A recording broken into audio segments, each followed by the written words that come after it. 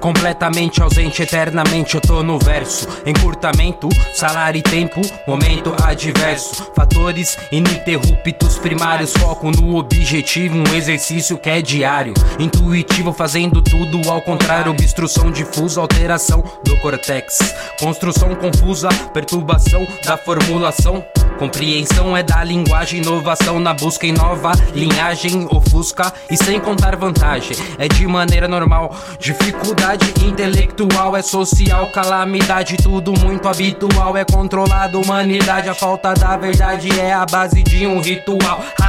É surreal, referente, discurso é fluente na sintática. Autoanálise faz parte da nossa tática. O plano tá em prática, lucrativo é um negócio, giro angular 360 dentro de uma cápsula. Pra implantar restauração ao caminhar entre os destroços, área afetada, a compreensão, a natureza tá no seu ciclo, chegando com uma enxurrada, causando a destruição. E verbalmente é suficiente pra você perder sua direção. Firme então sua visão, compreender é se escutar. Ao desenvolver o que está sendo dito, é o grito do ecoado, poesia lírica sem raiz lá no passado, vago ou vazio. Uso excessivo de referência, mendigo morrendo de frio. Falsas aparências, esconde a negligência. Escrita cantada, junto à história falada.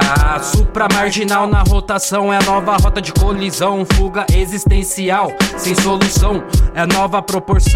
Poção sem processo desigual, auditivo na percepção. A precisão é através das provas, novas avaliações, revisões, é ao efeito contrário.